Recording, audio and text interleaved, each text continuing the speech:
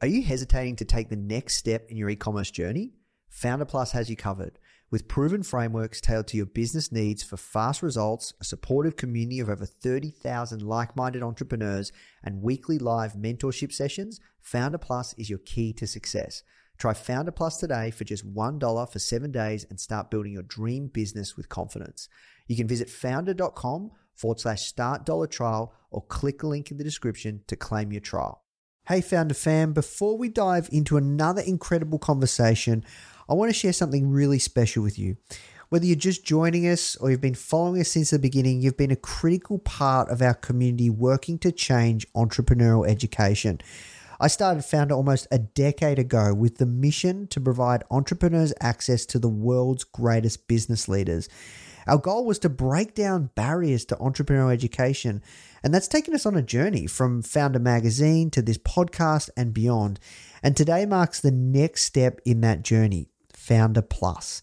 I'm proud to introduce you to Founder Plus, which is an all-access pass to each of our online courses and programs and their proven frameworks for success. It puts every strategy we've compiled from world-class instructors at your fingertips while connecting you to a global network of like-minded entrepreneurs. Founder Plus will take your business to the next level for today and tomorrow.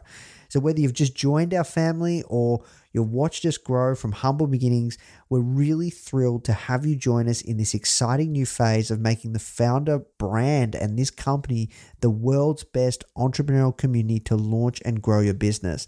So finally, before we get into today's episode, I'm inviting you to come back, check out Founder Plus, and go to founder.com/membership. I'm really excited, guys. This is an incredible new evolution of entrepreneurial education, and our mission is really to get as many of these founders that we interview to teach and also give back on the Founder Plus platform and really go more in depth with the knowledge and the experiences and the lessons learned that they're sharing all in Founder Plus. So guys, please go check it out if you're enjoying these interviews. That's it from me. I hope you enjoy this episode. Now let's jump in.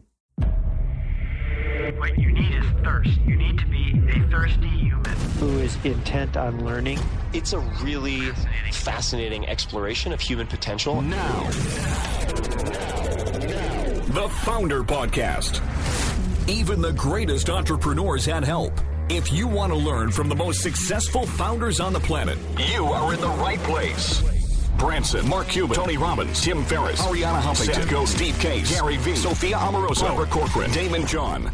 Learn from the greatest minds in business today with interviews hosted by Nathan Chan. This is not your average entrepreneur podcast. The Founder Podcast.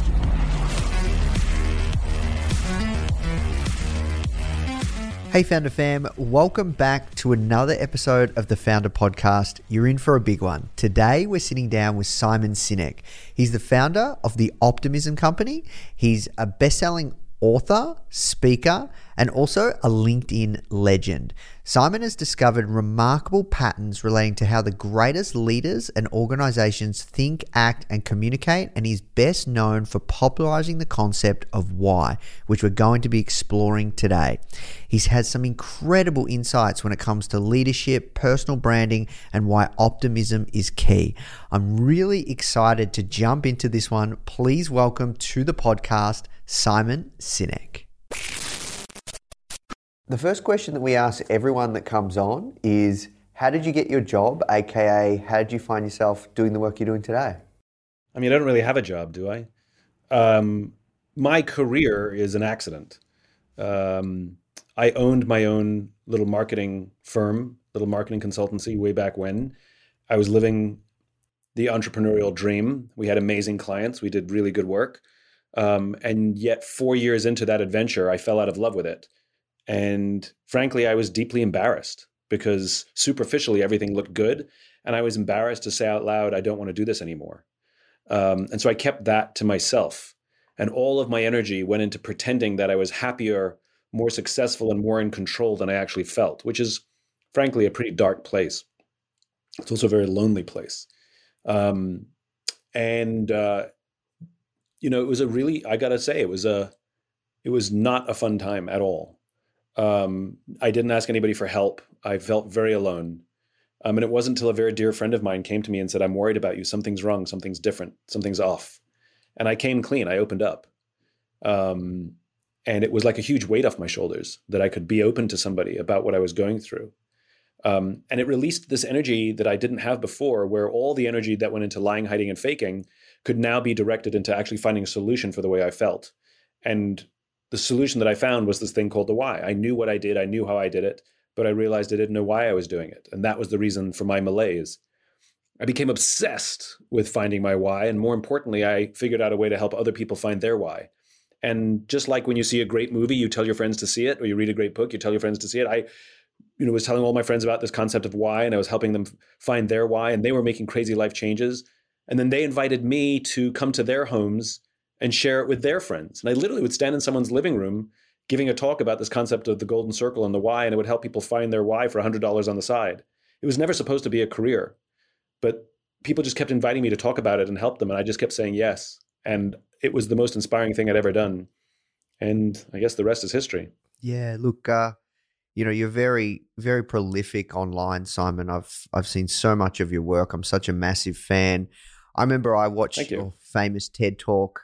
I was rewatching it in preparation for this. 60 million views for how leaders inspire action. And I have to ask, like, you talk about the golden circle and your process around finding your why. How long, because some people watching this might not have found their why yet. How long did it take you? And can you tell us a little bit about that process and transition? To find my why? Yeah. Well, I mean, I can help somebody find their why in, 20 minutes, half an hour. It's not a very complicated process. It's about pattern recognition. I wrote a book called Find Your Why because people complain that I made this case for the why and start with why, but I didn't tell anybody how to do it. So I wrote a book called Find Your Why, and we hold people's hands. We have an online course that does the same thing.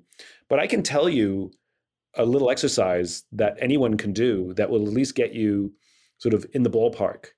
It's called the Friends exercise. Basically, what you do is find a friend who you love and who loves you. The kind of person who would be there and pick up the phone for you at 3:00 in the morning, and you would do the same for them. Do not do this with a spouse. Do not do this with a sibling or a parent. Make sure it's a friend. And ask them this very simple question. Why are we friends? And they're going to look at you like you're crazy, because the part of the brain that controls feelings like love and loyalty and friendship doesn't control language, which is why it's hard for human beings to put their feelings into words. It's a different part of the brain. So you have to keep pushing, though. You actually stop asking the question why, and you convert to the question what, because it allows it to be rational. And you say, come on, what specifically is it about me that I know you would be there for me no matter what? And they'll hem and they'll ha, and they'll be like, I don't know. And they'll start describing you. I don't know. You're funny, you're smart, you're loyal, I can count on you. And you have to be the devil's advocate. You have to play the devil's advocate. Good, that's the definition of a friend. You have that with lots of people. What specifically is it about me that I know you'd be there for me no matter what? You can't help them. You can't let anybody else help them.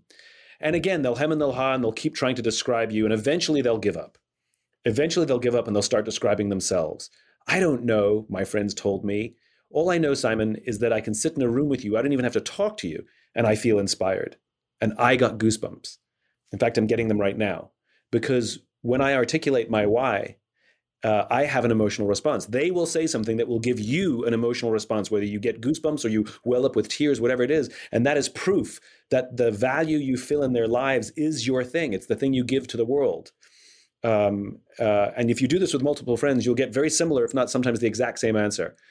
Because if you're true to your why, if you are authentic, which means why, how, and what are in balance, then everybody knows what you stand for and who you are. And we want that in our lives. And I'd love to know, like, where did this come from? Like, you lived around the world as a child. Like, what did that teach you about humanity? Have you always been this inspiring person, this passionate person, this person with this, fire in the belly? I mean, I was always a happy-go-lucky kid. One of the things you have when you have a family that moves around a lot is we kept changing friends, and grandparents were people we only saw once or twice a year. And so, my family unit, my parents and my sister were all very, very close. And my sister and I are particularly close because we were the only constant, sort of friend we had as we moved around.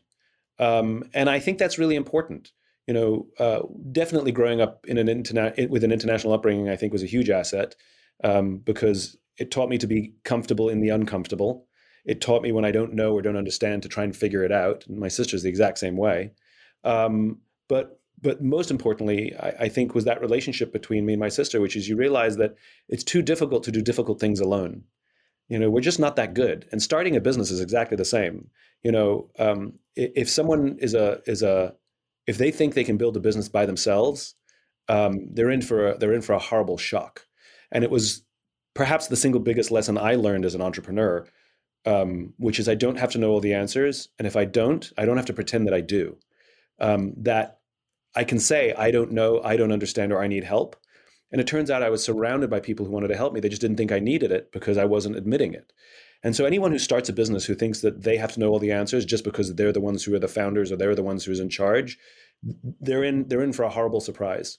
And it's the ability to build those close, meaningful relationships and be able to lean on someone and have someone in your corner who says, I believe in you. You've got this. Don't worry. I'll be with you no matter what. That gives us the courage to do remarkable things. I agree. And I have to ask this. Has there ever been a time when you questioned your own why? And if so, when? No. Never. When you know your why, it is so true. It is so when you hear it for the first time spoken to you, you're like, my God, that's me. That's me. We're not always acting or making decisions that are reflective of who we truly are. That's the challenge of life. So if you keep making expedient decisions or just chasing money, for example, or power or fame or whatever it is, at some point our friends will say to us, our old friends will say to us, it's like, I don't know who you are anymore. So when your why is spoken, when you have it written down, it comes from that part of the brain that doesn't control language. So when it is put into words, it's awesomely powerful, and it doesn't change. You only have one why your whole life. It's fully formed by your mid to late teens, and that's it. That's who you are. And it doesn't change. Yeah, awesome. Thank you for sharing. So, love to switch gears and talk about your new book, The Infinite Game. What compelled you to write this? So all of my work is semi-autobiographical. I'm like everybody else. I'm bumping and sort of rolling through life, and I hit speed bumps. And every now and then, I find a solution to one of my challenges that turns out has value in other people's lives as well. I told you about the story of where the why came from, and it had value in other people's lives, and I ended up writing about it. Leaders Eat Last, my second book, as my career was progressing, I started having these trust issues with people. I didn't know who to trust and who not to trust. And at the same time, I was spending lots of time with folks in the military who would give their lives for people they didn't even like. Whereas in business, we don't even like to give up credit for things, let alone our lives. And I sort of wanted to understand how they learn to trust each other. That's what that book is all about. It's about where trust comes from and what trust is. And, I'm a crazy idealist. And, people who are much more successful than me and much more powerful than me, run much bigger companies than me, would constantly tell me my whole life that I was naive and unrealistic and, my idealism won't go anywhere. And it was the discovery of Dr. Karse's work. In the mid-1980s, Dr. James Karse wrote about finite and infinite games. And when I discovered that little book, I realized that I wasn't the one who didn't understand how the world works. It was them who didn't understand how the world works. And it was the most powerful thing I'd ever found. The challenge with Dr. Karse's work is, what do I do with that? Like, it's an amazing idea, but there's nothing, like, I don't know how to implement it. And so as I practiced living an infinite-minded life and building an infinite-minded business myself, I ended up writing about it so others could do the same. And I should tell you what that idea is. I mean, it's magical. Very simply, finite games are defined as known players, fixed rules, and an agreed-upon objective. Football, for example. If there's a winner, necessarily there have to be losers, and there's always, always, always a beginning, a middle, and an end. And then you have infinite games. Infinite games are defined as known and unknown players, which means you don't necessarily know who all the players are, and new players can join the game whenever they want. The rules are changeable, which means every player can play however they want. And the objective is not to win, because there's no finish line. The objective is to stay in the game, to perpetuate the game. We're players in infinite games every day of our lives, whether we know it or not. No one will ever be declared the winner of career, right? No one ever gets declared the winner of education or learning. You can come in first for the finite amount of time you're at school where we agree upon the timeframes and the metrics, but nobody wins learning. And certainly there's no such thing as winning business, you know? But there's a problem. If you listen to so many leaders and business owners, it becomes very, very clear that they actually don't know the game they're playing in. They talk about being number one or being the best or beating their competition. Based on what? Based upon what agreed upon metrics, objectives, and timeframes. And this is an issue because when we play with a finite mindset in an infinite game, and we play to win in a game that has no finish line, there are very predictable and consistent outcomes. The big ones are the decline of trust, the decline of cooperation, the decline of innovation. Business is an infinite game.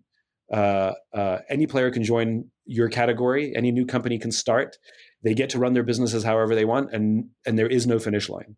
And so to ignore how the infinite games are played means you're probably going to shorten the lifespan of your company or make it much more difficult to stay in business. So what's the alternative? What do you mean? Well, if you have an infinite mindset versus a finite mindset, you're saying that if people play business with a finite mindset, that they eventually won't win because they're playing a game that doesn't exist? Win what? In business. Win what? Like, is there a trophy? What's the finish line? Is the goal to be, have $100 million valuation, at which point you shut the doors and say, we've achieved our goal, we're done? Or just keep moving the goalposts? Like, win what? That's the problem. You know, you can win something finite. You can win a new business pitch. There's a beginning, middle, and end. There's a winner and a loser, you know? But there's no such thing as winning business. Think of it like the best analogy is like trying to be healthy, right?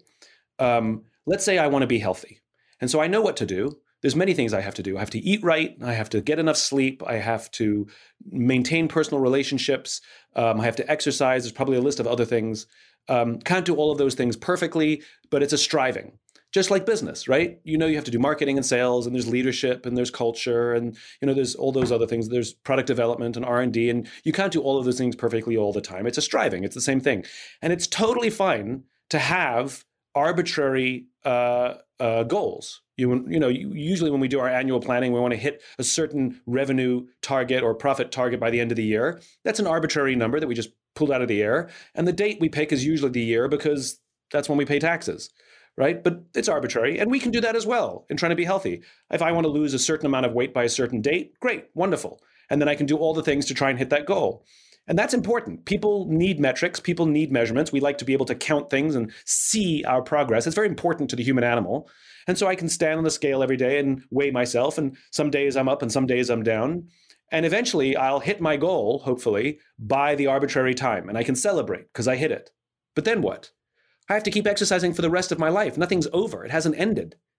But what I think is more interesting is what happens if you miss your goal. You know what happens if I don't lose that amount of weight by that arbitrary time frame? Nothing. Absolutely nothing happens. But I'm probably a lot healthier than I was when I started. I just picked the wrong date and I picked the wrong time. And if I continue on this track, I'll easily hit that number in another 3 or 4 months. And business is the same way. And when we calculate the end all be all based on these arbitrary numbers and arbitrary dates, we can sometimes accidentally incentivize behavior where people will do unethical things or stab each other in the back simply to hit a number so that they can get their bonus, which does damage to a culture and does damage to a team, where trend data is actually more important. And don't get me wrong, I think having targets is great. I think having and measuring things are great. But still, even if you hit your targets, you haven't won anything because you have to keep staying in business. That's the point. Okay, I get it now. It's an interesting dichotomy, this idea that it's never enough. Well, I mean, like I said, having an infinite mindset means you're pursuing a vision of the world that does not yet exist. And you're going to devote your effort and your energy and your business to try and advance towards that vision. That's what vision is, right? Where companies make mistakes is they make their visions about themselves. To be the best supplier of the highest quality, blah, blah, blah, and reach $100 million by blah, blah, blah. That's all about you. That's not contributing to anything. That doesn't make anybody feel like they're a part of something bigger than themselves. And that is finite, by the way. You could probably achieve those things, but then what? Again, like I said, if you hit those goals, do you close the business because you achieved what you want to achieve? No, you usually move the goalposts, which is not an infinite game. That's just finite game after finite game. Maintaining an infinite mindset is it's where highly ethical companies come from and highly ethical leaders come from. They play with infinite mindsets. It's where organizations are able to significantly change the course of business or the world based on the things that they invent, which is they weren't trying to be billionaires. They were trying to invent something that they thought would significantly benefit the world. That's what drove them. Sometimes they, forget their infinite mindset. That happens too. That happens plenty. But yeah, no, for any small business, that comes to me and says, let me tell you our vision. Our vision is to be $100 million by this date. I'm like, all right, we're done. I can't help you with that. I mean, there are other people who are better equipped for that, but that's not the thing that I'm interested in. I'm interested in the kinds of businesses that have impact and make people feel like their work has a higher value than simply the money you're making. It's selfless versus selfish. Hey guys, I hope you're enjoying this episode and learning a ton. As you know, in this series, we interview some of the greatest founders of our generation to find out how they did it. However, if you're thinking of starting your own business and you want to hear from some incredible stories from everyday people like you or I who are actually in the trenches, only been building their business for maybe 1 year or 2 years, like that are building right now and they're really in the early stages, but they're getting success, you should come and check out our new podcast, From Zero to Founder, hosted by our community manager, Molly Flynn. These are in the trenches stories from our very own successful students that have gone through some of our programs. People just like you who are deep within the process of building their very own successful business. These are the founders of tomorrow. You can find the From Zero to Founder podcast on all platforms. And remember, it's founder without the E. All right, now let's jump in the show. I have to ask you though, you've worked with a lot of interesting people. How do people know when to give up or keep going?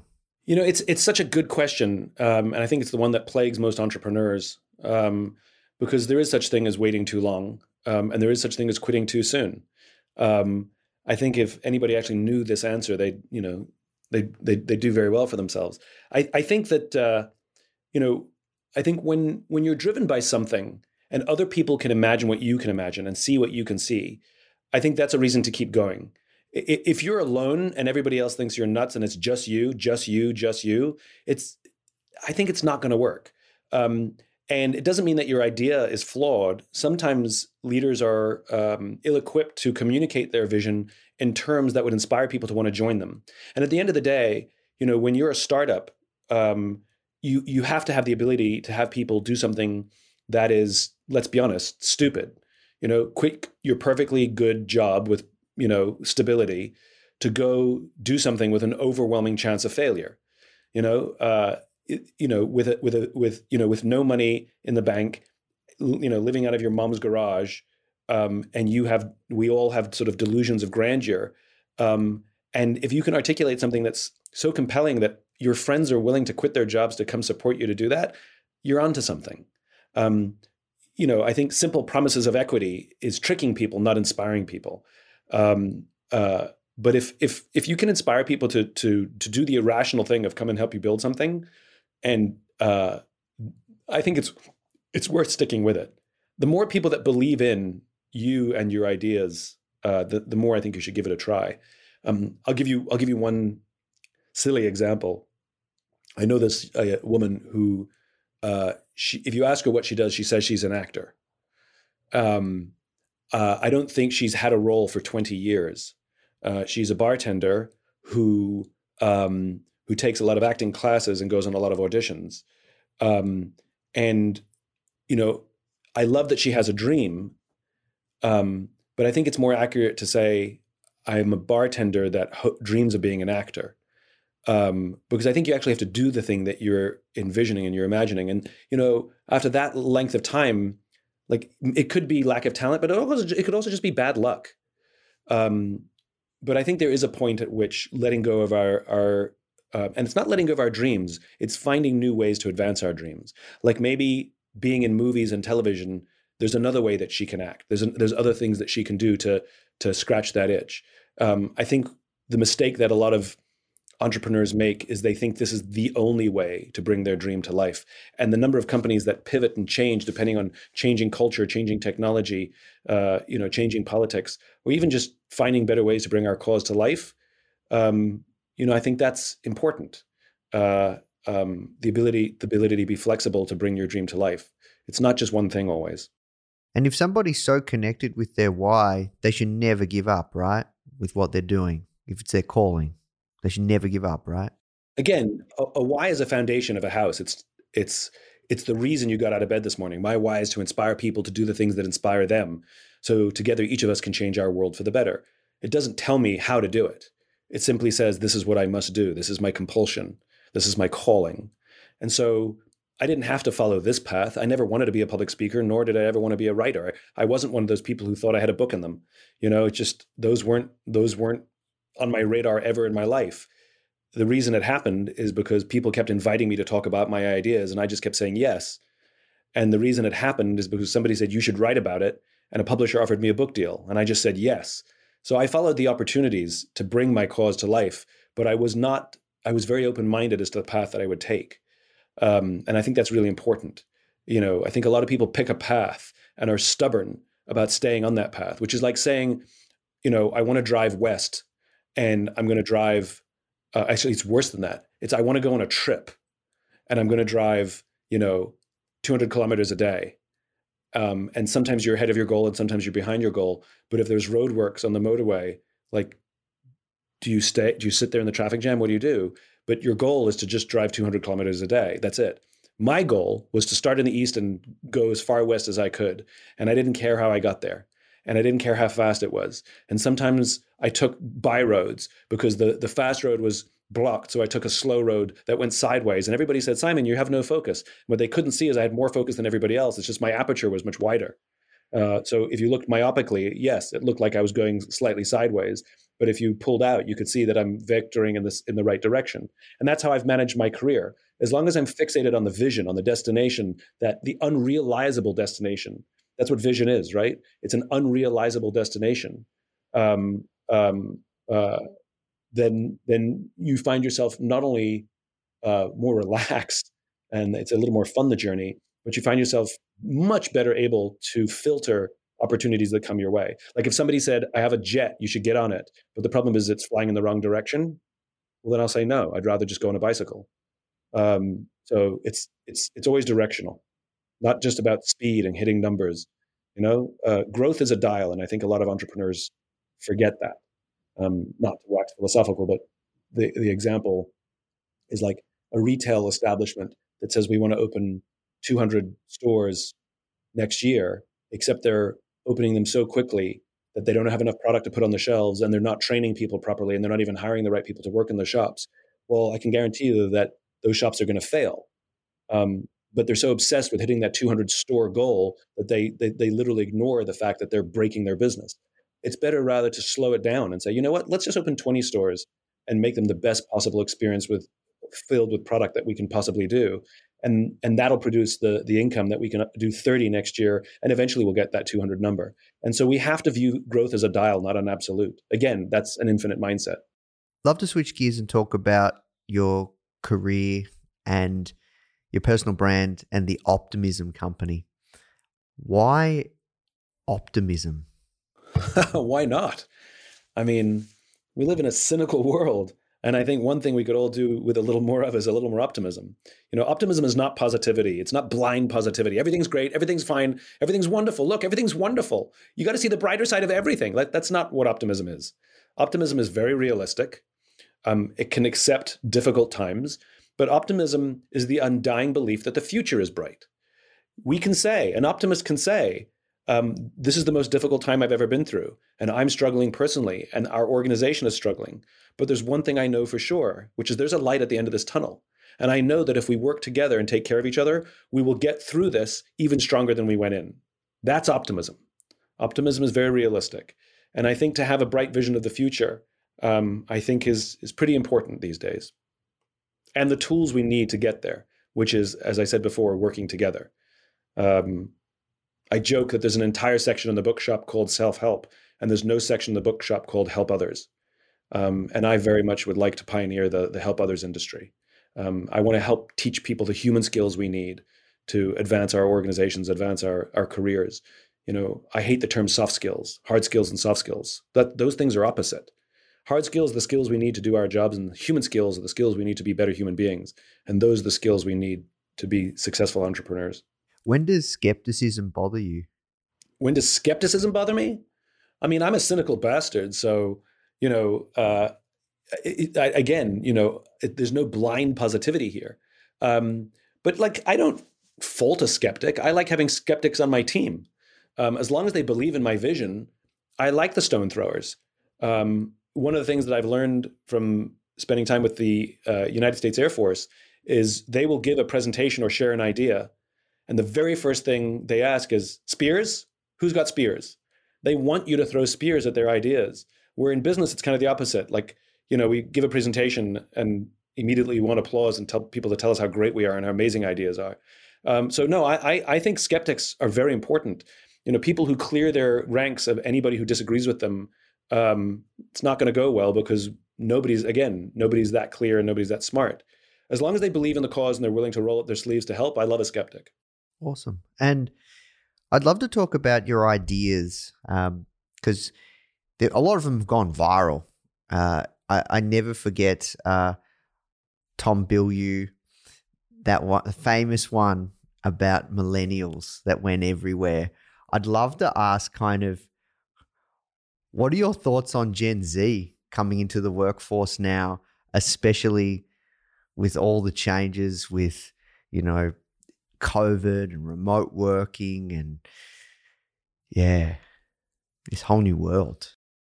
I mean, I evaluate each generation with objectivity and with empathy. Every generation, based on the experiences they had growing up. This is why we can make generalizations about entire generations, because there are common experiences. Obviously, they're not universal, but there are common experiences that patterns do exist in worldview or even sometimes behavior. So I don't think of any generation as good or bad or right or wrong. They have opportunity and they have liability. This youngest generation, based on how they grew up, very, very good at personal branding. They understand it. They're an activist generation. The generation before them love to tweet their discontent about something, but this youngest generation, they're activists. They'll boycott and they'll rally, and they're much more. They show up a lot more for the things that they care about. The liabilities, they like the generation before them, they seem to lack some of the coping mechanisms to deal with stress more than previous generations. That's why we see increased rates of mental health issues, depression, anxiety, even suicide. Again, it's not unique to this younger generation, but there are patterns that skew it. Also, confrontation avoidant, very afraid of asking for help, very afraid for asking for something. I've heard many stories in businesses of young people who would rather quit their jobs than ask for a raise, which is astonishing for a generation like mine, which is like, hey, can I have a raise? I've been working really hard, So, there's challenges. And I think we as leaders have an opportunity to help teach those human skills, as I said before. Different generations have human skills that the others should learn, and different generations lack some human skills that the others should learn. And if we lead with empathy, we learn what those human skills are, we can do a better job to manage them and teach those skills. Yes, it's still sometimes very, very frustrating. I get that. But I think that's our responsibility as leaders, which is to see those around us rise. How have your ideas changed around leadership through building your own business, the Optimism Company? I don't know, you've built other business before, but I'm curious. Like everyone, the more I've learned, the more I've implemented. I like to joke, I'm still the same idiot now as I was then. I've learned to ask for help. I've learned to surround myself by people who are a lot smarter than me, who can do things I can't do. I have no sort of ambition to be the smartest person in the room. I'd rather surround myself with much smarter people. And I think as time has progressed, I've just become more confident to be very open about my shortcomings and where I need help.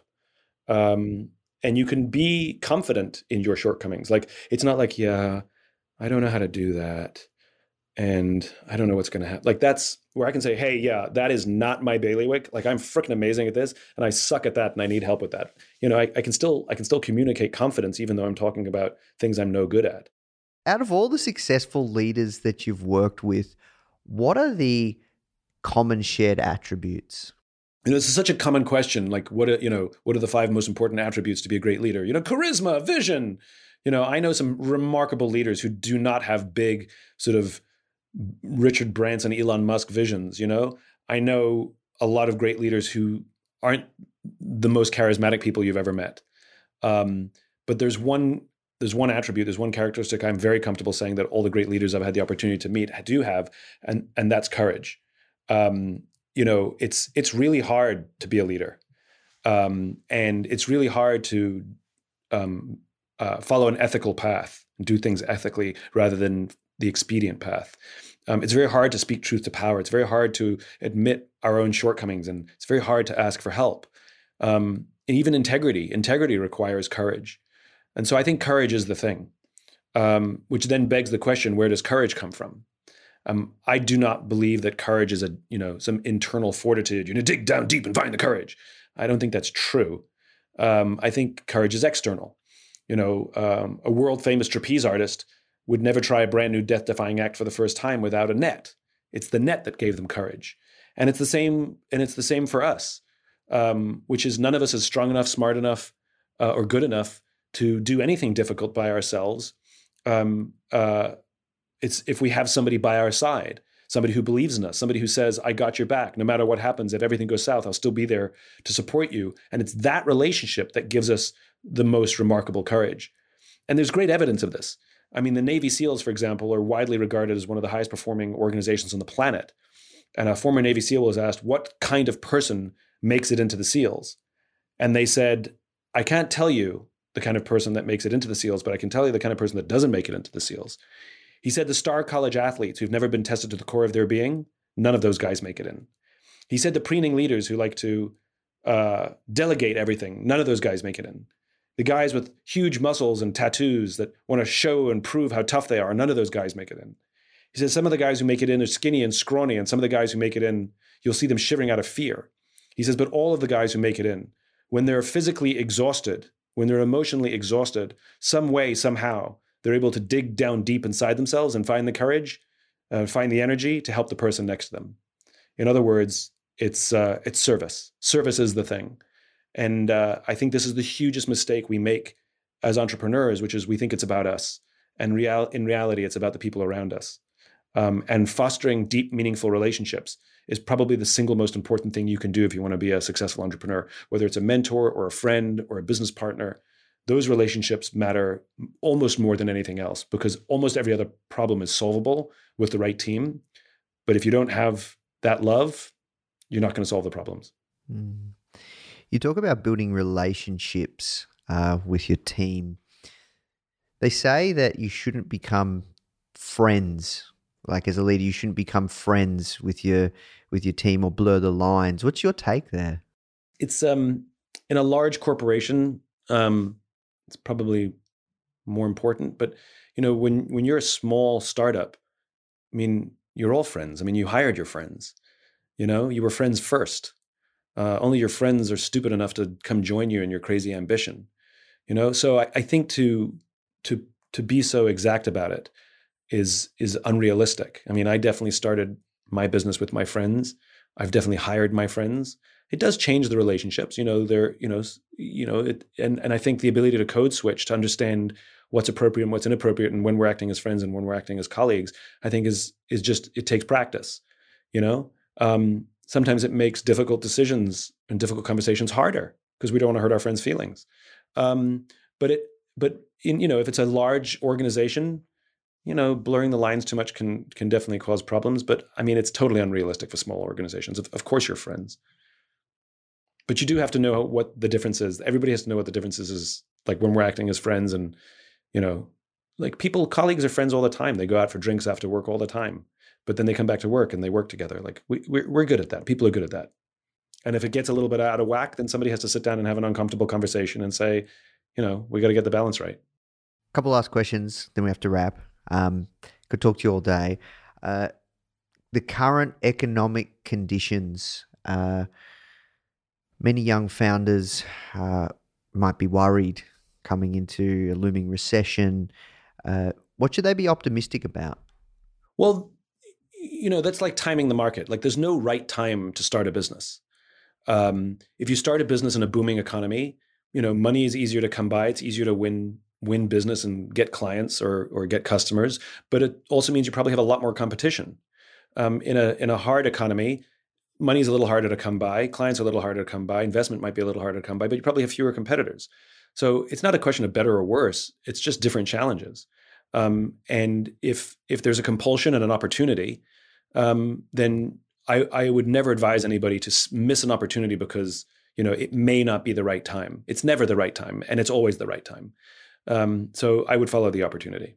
Awesome. Well, look, thank you so much, Simon. The last question I have for you is, where's the best place people can find out more about your work and your latest book, The Infinite Game? I mean, the book is sold wherever, fine bookstores and some not so fine bookstores, so wherever you can find it, the interwebs will help you with that. If you go to simonsinek.com, we've got fantastic courses and resources and all kinds of fun stuff, both mine and some remarkable people that I've met along the way to help people learn those human skills.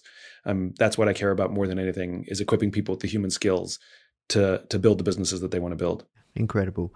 Well, thank you so much for your time, everything you do for the world. I know over the years, a lot of your videos have really helped me develop as a leader and really think about all sorts of different things, especially when it comes to life. So thank you. Thanks so much for those kind words. I really appreciate it. Hey guys, I hope you enjoyed this interview. As you might already know, our mission at Founder is to help tens of millions of people every single week with our content, either start or grow their business, which is exactly why we're partnering with world-class founders such as Damon John, Alexa Von Tobel, Greta Van Riel, and so many more to teach crucial skills such as negotiation, finance, e-commerce, and so much more. So if you'd like to get access to these free exclusive trainings, please go to founder.com/free. These are 100%. We go super in depth on teaching a particular topic, and I know that you're going to love them if you enjoy this podcast. So just go to founder.com/free. All right, guys, I'll see you in the next episode.